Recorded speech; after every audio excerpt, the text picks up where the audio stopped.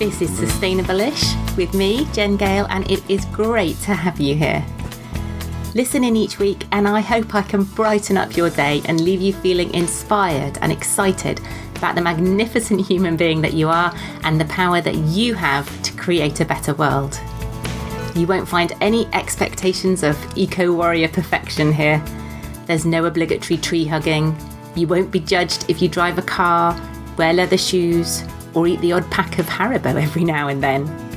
I'll be sharing my own gems of wisdom for sustainable-ish living, and I also relentlessly scour the internet for people doing amazing things to tackle the big environmental issues that we're facing, and I hound them until they agree to come on and inspire us all with their fabulousness and the positive change that they're making.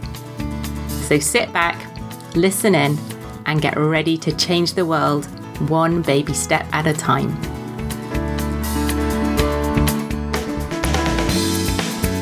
Hello. Welcome. It really is marvellous to have you here. Thanks so much for tuning into Sustainable-ish.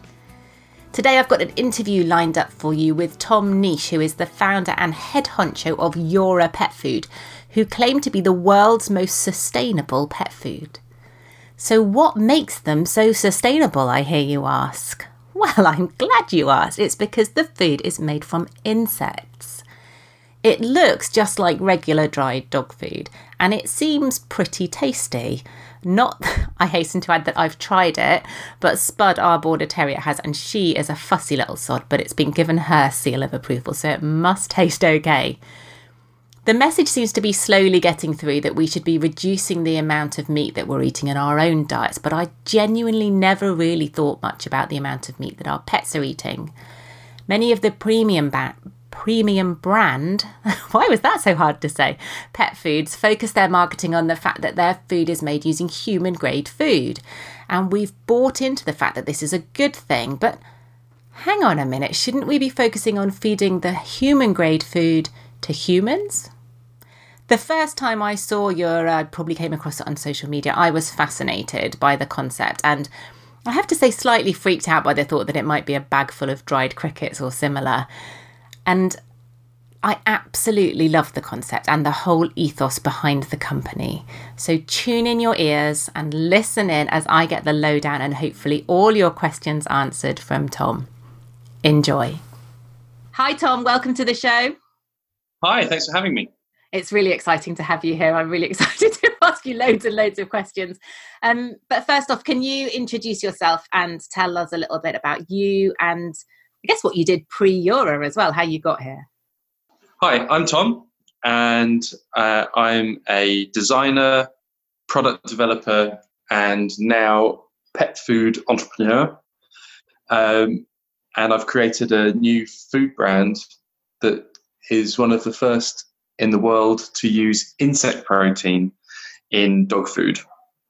Okay, right. So to backpedal a little bit, what was the motivation behind starting Yora then? So one of my main clients, or the main bulk of my work, has oddly been designing pet food packaging and coming up with pet food brands. And I don't like to blow my own trumpet, but they've been very successful.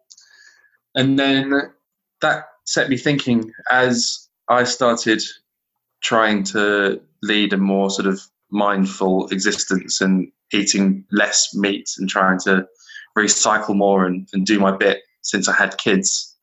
I realized just how many tons of meat get eaten by cats and dogs. And that set the ball rolling in my head. And I started doing some research. And it turns out that insects are an amazing, healthy, nutritional alternative to regular meat. Okay, there's loads of things I want to ask you now. So would you say that having your kids was your motivator for starting to look around and worry a bit more about the state of the planet, or was it something that was happening earlier? It was mainly after I had kids. Before that, I had a very sort of devil-may-care attitude to how I treat the environment and my own body. Yeah. I've got the hangovers to prove it. But I think as we all grow up, we realise that we've got to do our bit. Yeah. I think I spend a lot of my time thinking, well, what difference can an individual make? Yeah. But if everyone thinks like that, then we're screwed. Yes. So kids and grandkids potentially in the pipeline I don't want them to look back and look at how we lived and think that we were contributing more than we needed to. Yeah. To Yeah, that's one of my big motivators is I think I don't want my kids to turn around to me in 30 years' time and say, what the hell were you doing? Like, why weren't you doing anything to try and change this? And I want to be able to say, well, as one person, I did everything that I could, which sounds a bit worthy, but... I mean, it's a bit like those old World War I posters. What did you do in the war, Daddy? Someone else said that to me the other day. Yeah, absolutely. So traditionally, I guess, I mean, eons ago, animals would have just been fed whatever was kind of left over after we'd cooked it on the campfire or whatever. Yeah. More and more, and I guess as pet food became a manufactured thing, it would have been the sort of scrapings off the floor and everything that was left behind after the human meat was made. But more and more now, we're getting this very premium grade pet food made with organic meat, made with free range chicken, all those kinds of things. And I hadn't really thought about it before, but once I sort of found your brand, I was like, oh my God, yeah, all that meat is human grade stuff that could be feeding humans and is having the same environmental impact as the meat that we're eating and that we're trying to reduce. So is that something that obviously that you discovered as you started with this? That's exactly it. It's the food up until 10 years ago. I've been in the pet trade now amazingly for 25 years, since I was 14. Working in my local pet shop. That is still one of my main clients to this day.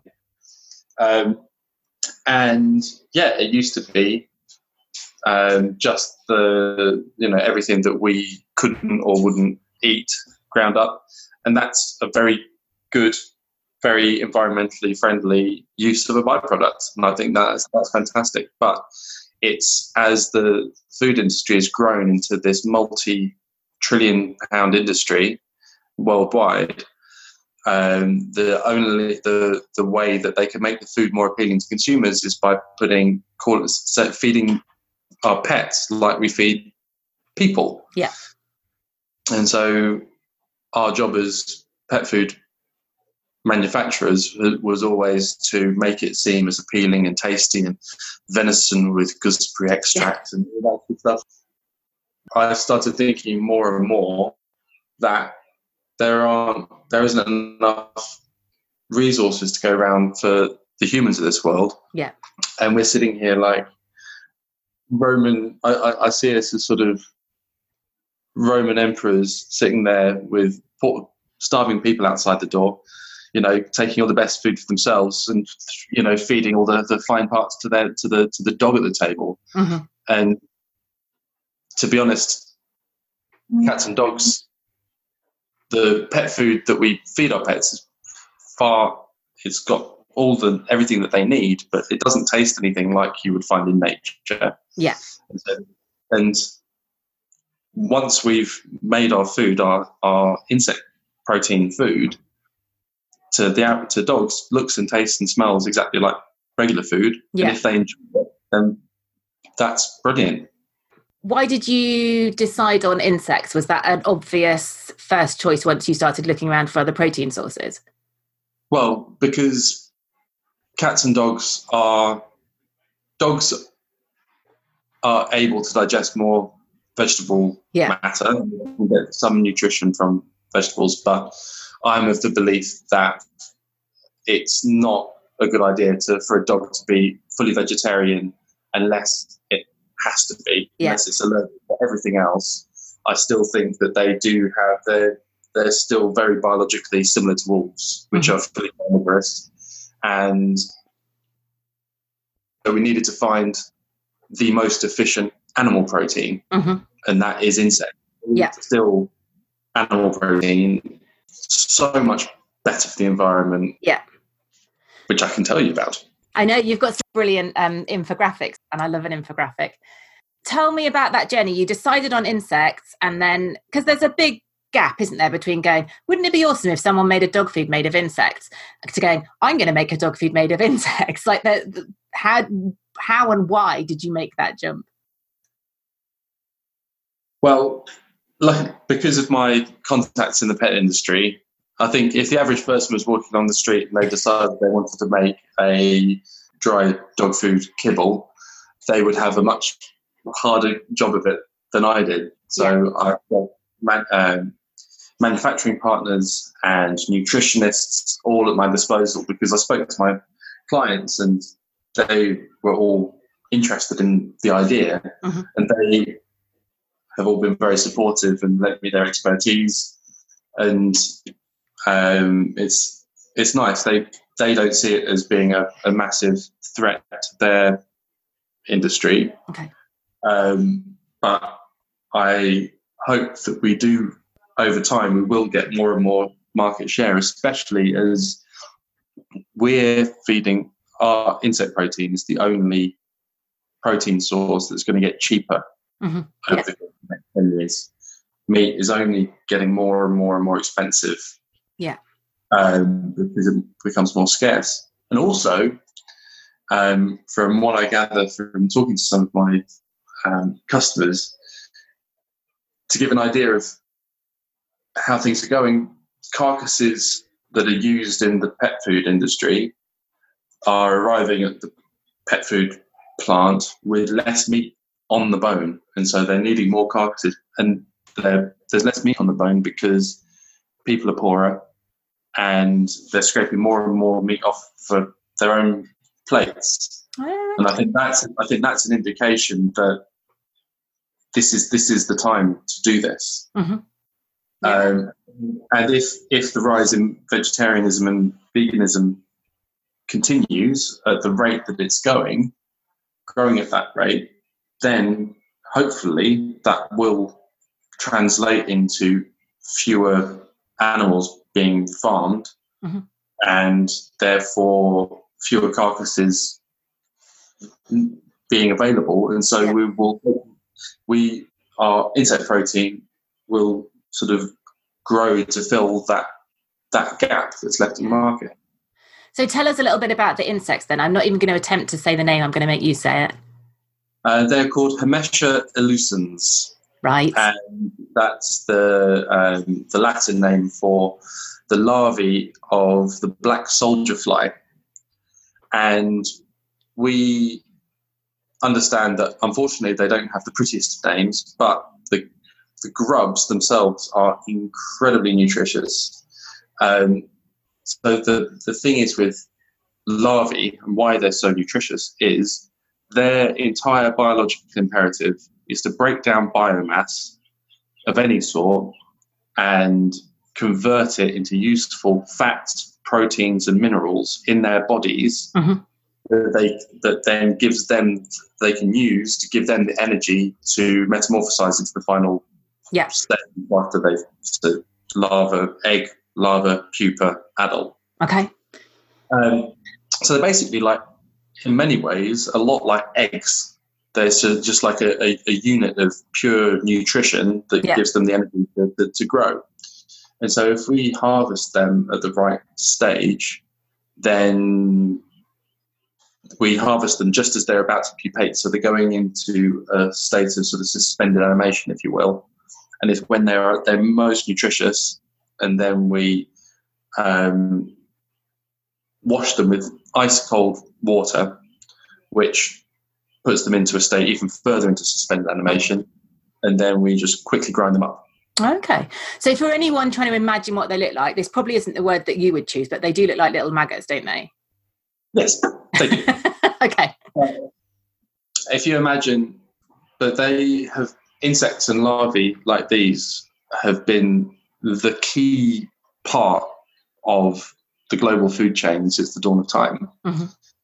If you can imagine a bird swooping down and eating a grub or an earthworm, or a fish or a small monkey, or if you look at apes, our closest relatives, fishing for grubs using tools, and our ancestors would have eaten them. And grubs and insects are still a major part of the diet of a massive part of the human population. We've just grown out of the habit of eating them. Yeah. But to be honest, people can get all the nutrition they need from vegetables. Yeah. You don't need to have that extra protein source. But for our carnivorous little friends, they do need that. They do need something like this. And the best part of the grubs is they're fed on recycled or leftover vegetable waste from the food industry. I was going to ask you what they're fed on. So these grubs are commercially farmed, aren't they? Yes. And in the Netherlands, is that right? Did I read that? Yeah. So they're a company called Protix who first started farming grubs to feed to salmon and for fish, and also for pigs and chickens, because it's a way of turning leftover vegetable waste into nutritious protein that can be fed to animals. And that is an amazing use of a byproduct.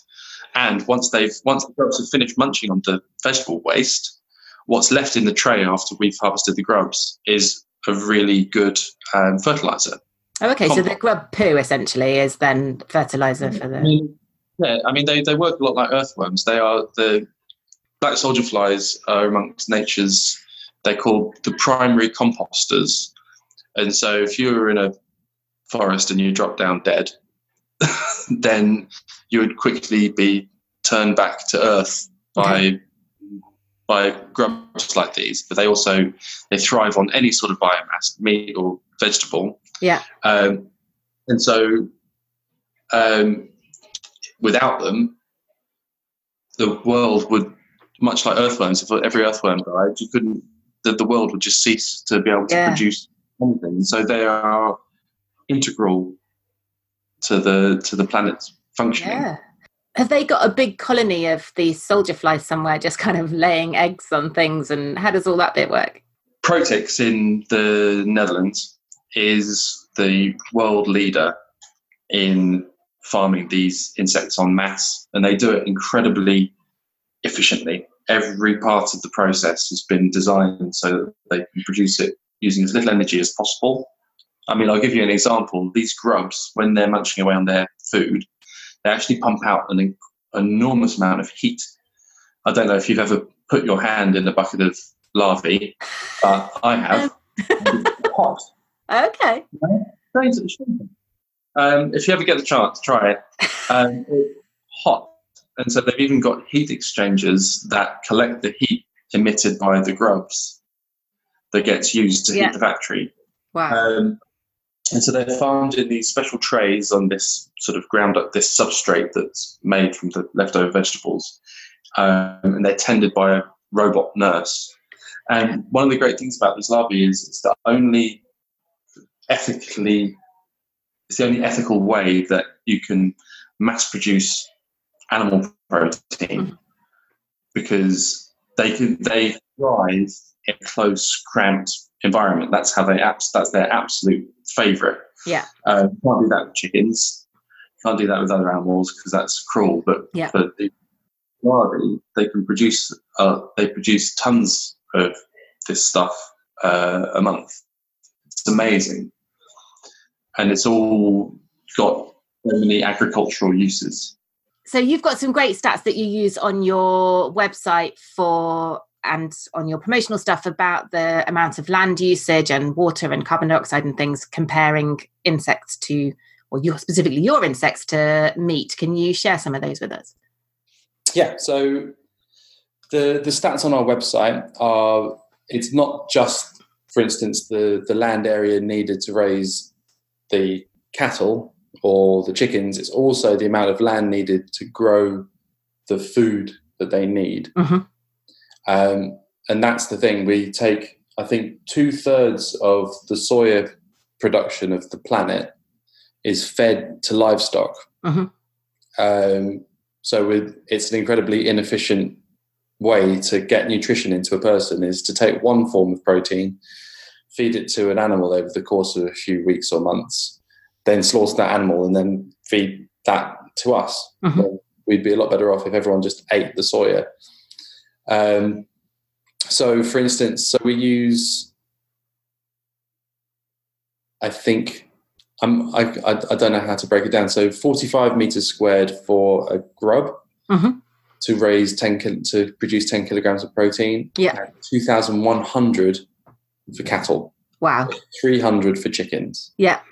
And the amount of water that we need is 54,000 litres versus 1.1 million litres for cattle. Wow. And this is for 10 kilos of protein from each source? Yes. Wow. Okay. It's we are just we have the tiniest percentage impact compared to animal. Yeah. And also, I believe that we produce less greenhouse emissions and use less land and water than growing soya. Oh, okay. So that's really we're actually interesting. better for the environment than most vegetable options because we use this leftover food waste. Yeah, and as you said, the heat capture thing and all that kind of thing. It's really clever. They need very, very little input from the planet. Yeah.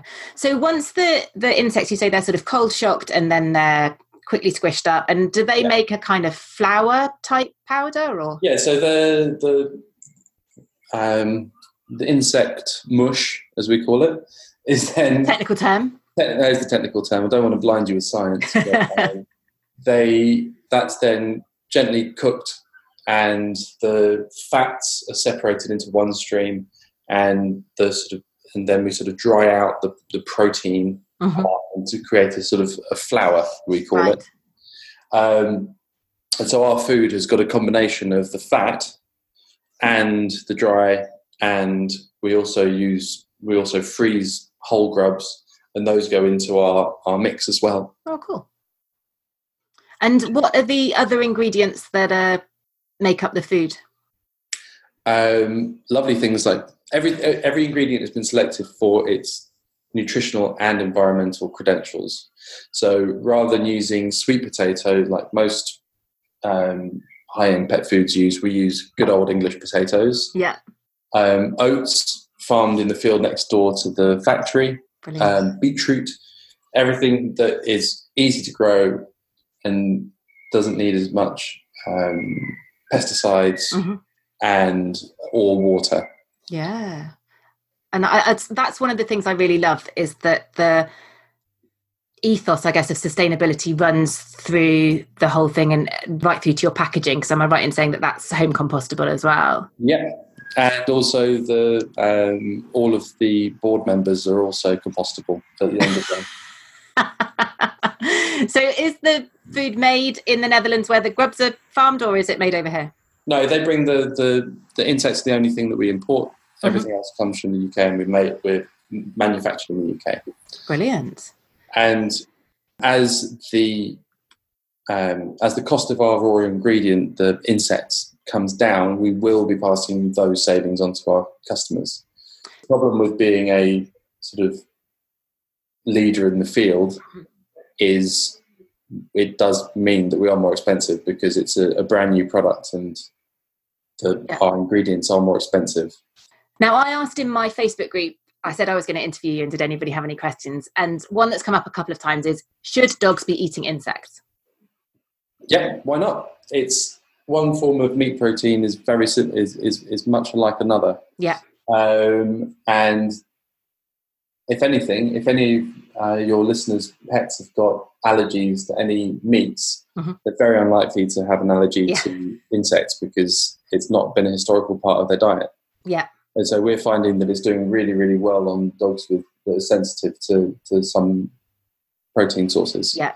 Because essentially when a dog eats protein, or when we eat protein, it's broken down by the body into the amino acid building blocks to then be used by our body. So I guess it doesn't really matter where that protein source comes from, unless exactly. exactly. Brilliant. How many bugs does it take to make a bag is another question that somebody wanted to ask, and I have no idea if you want to know the answer to that one. I have absolutely no idea. Because you need to find out. That's a brilliant hundreds and hundreds. Yeah. Yes, I honestly couldn't tell you. But that is a very good question. I'll have to try and find out.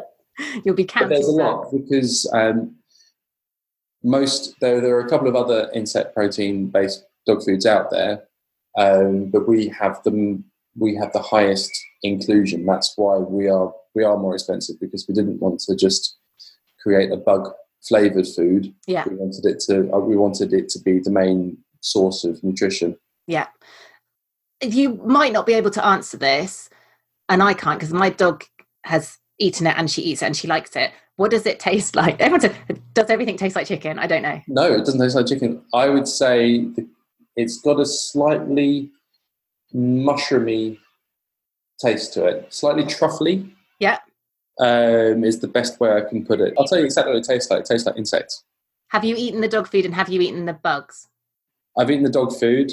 I haven't eaten these bugs. Okay. Personally.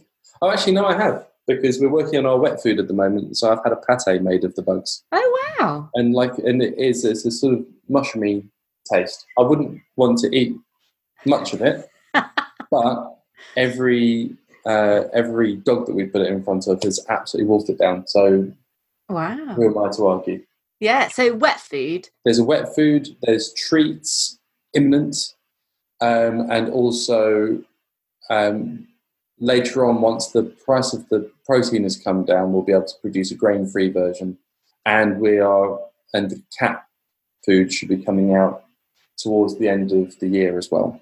Brilliant. So we want to have a full range. And another question that I had in the group was, I think especially with the higher end pet foods now, we're used to having life stage diets, and we're used to having diets specifically, especially the veterinary prescription diets for specific breeds and things. Yes. And Eura is packaged as an all breed food and for all life stages. How does that work?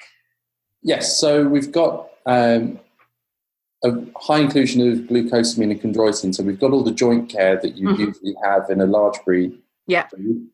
And will also mean that any dogs will have good, strong joints. Because we are niche, it wouldn't make sense. The costs would go up a lot if we had to produce various different versions for different breeds. And also, as we grow, we will be producing a puppy food. We will be producing a senior or light version moving forwards. But because this is an unproven market, we wouldn't be able to convince stockists to have a full rack of Eura at this stage.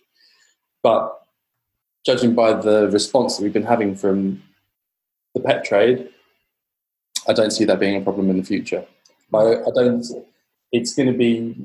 to be one of those products that's going to be slow, steady growth, because there's a lot of hurdles to get our consumers' minds to jump through. They've got to, first of all, we've got to help them realise that the foods they're feeding aren't good for the environment and care about that, and make an enormous leap, because they've been trained by the food industry for so long. You've got to feed your pet. Your pet is your child. You've got to feed exactly what you would feed your children. But they don't. As long as they thrive on this, then it doesn't need to have the finest venison fresh from the Highlands of Scotland for your dog to actually enjoy it, because they don't really care where it comes from. It's where pet food is sold to consumers, not pets. Yeah, definitely. So, and how has the response been, both from consumers and, as you said, from the pet industry? Absolutely fantastic. We've got a no questions asked money back guarantee, which I think 1 or 2 customers have used. And that's somebody asked, I think, about trial bags, and I know I asked another pet company a while ago about trial bags, and sometimes it's just not cost effective to do it. It's not cost effective or good for the environment, but I will say that first, free delivery is your on the first order. And if your pet doesn't like it, then we'll give you your money back. And you don't even need to send us the bag back. We'd just trust you to take the bag and give it to a friend or a local dog charity. Yeah, brilliant. I've seen it available in, we've got a Pets Corner, I think, which I presume is a franchise or a chain near us. Yes. I've seen it in there. Is it in most of the large sort of pet supermarkets, or?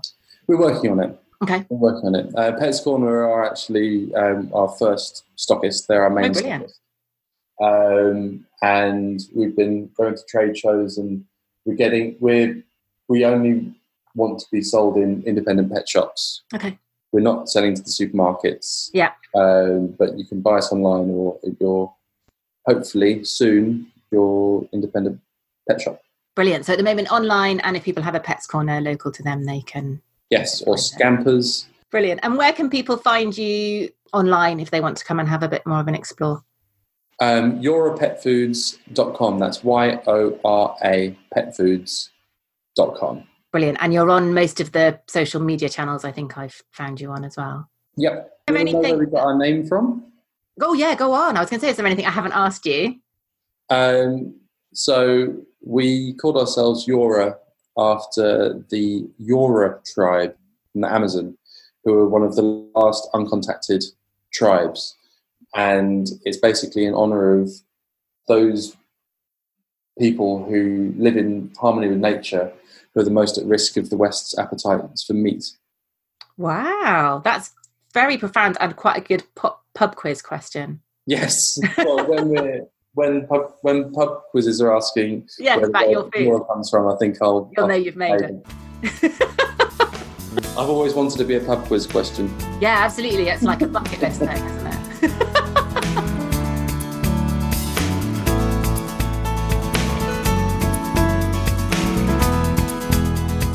You've been listening to Sustainable-ish, you wonderful sack of loveliness, with me, Jen Gale. Hopefully we've fired some neurons and we've got the old grey matter thinking about what changes you can make in your life this week to live that little bit more sustainably. Do let me know what that is. I love to hear about the changes that people are making, big or small. Every single one counts. If you've enjoyed the show, and I hope you have, do hop over to iTunes to leave a comment or a review, and then the bots at iTunes will cotton on to just how awesome it is, and it will show up in more people's feeds. Or at least I think that's how it works. Thanks so much for listening. I will catch you next time.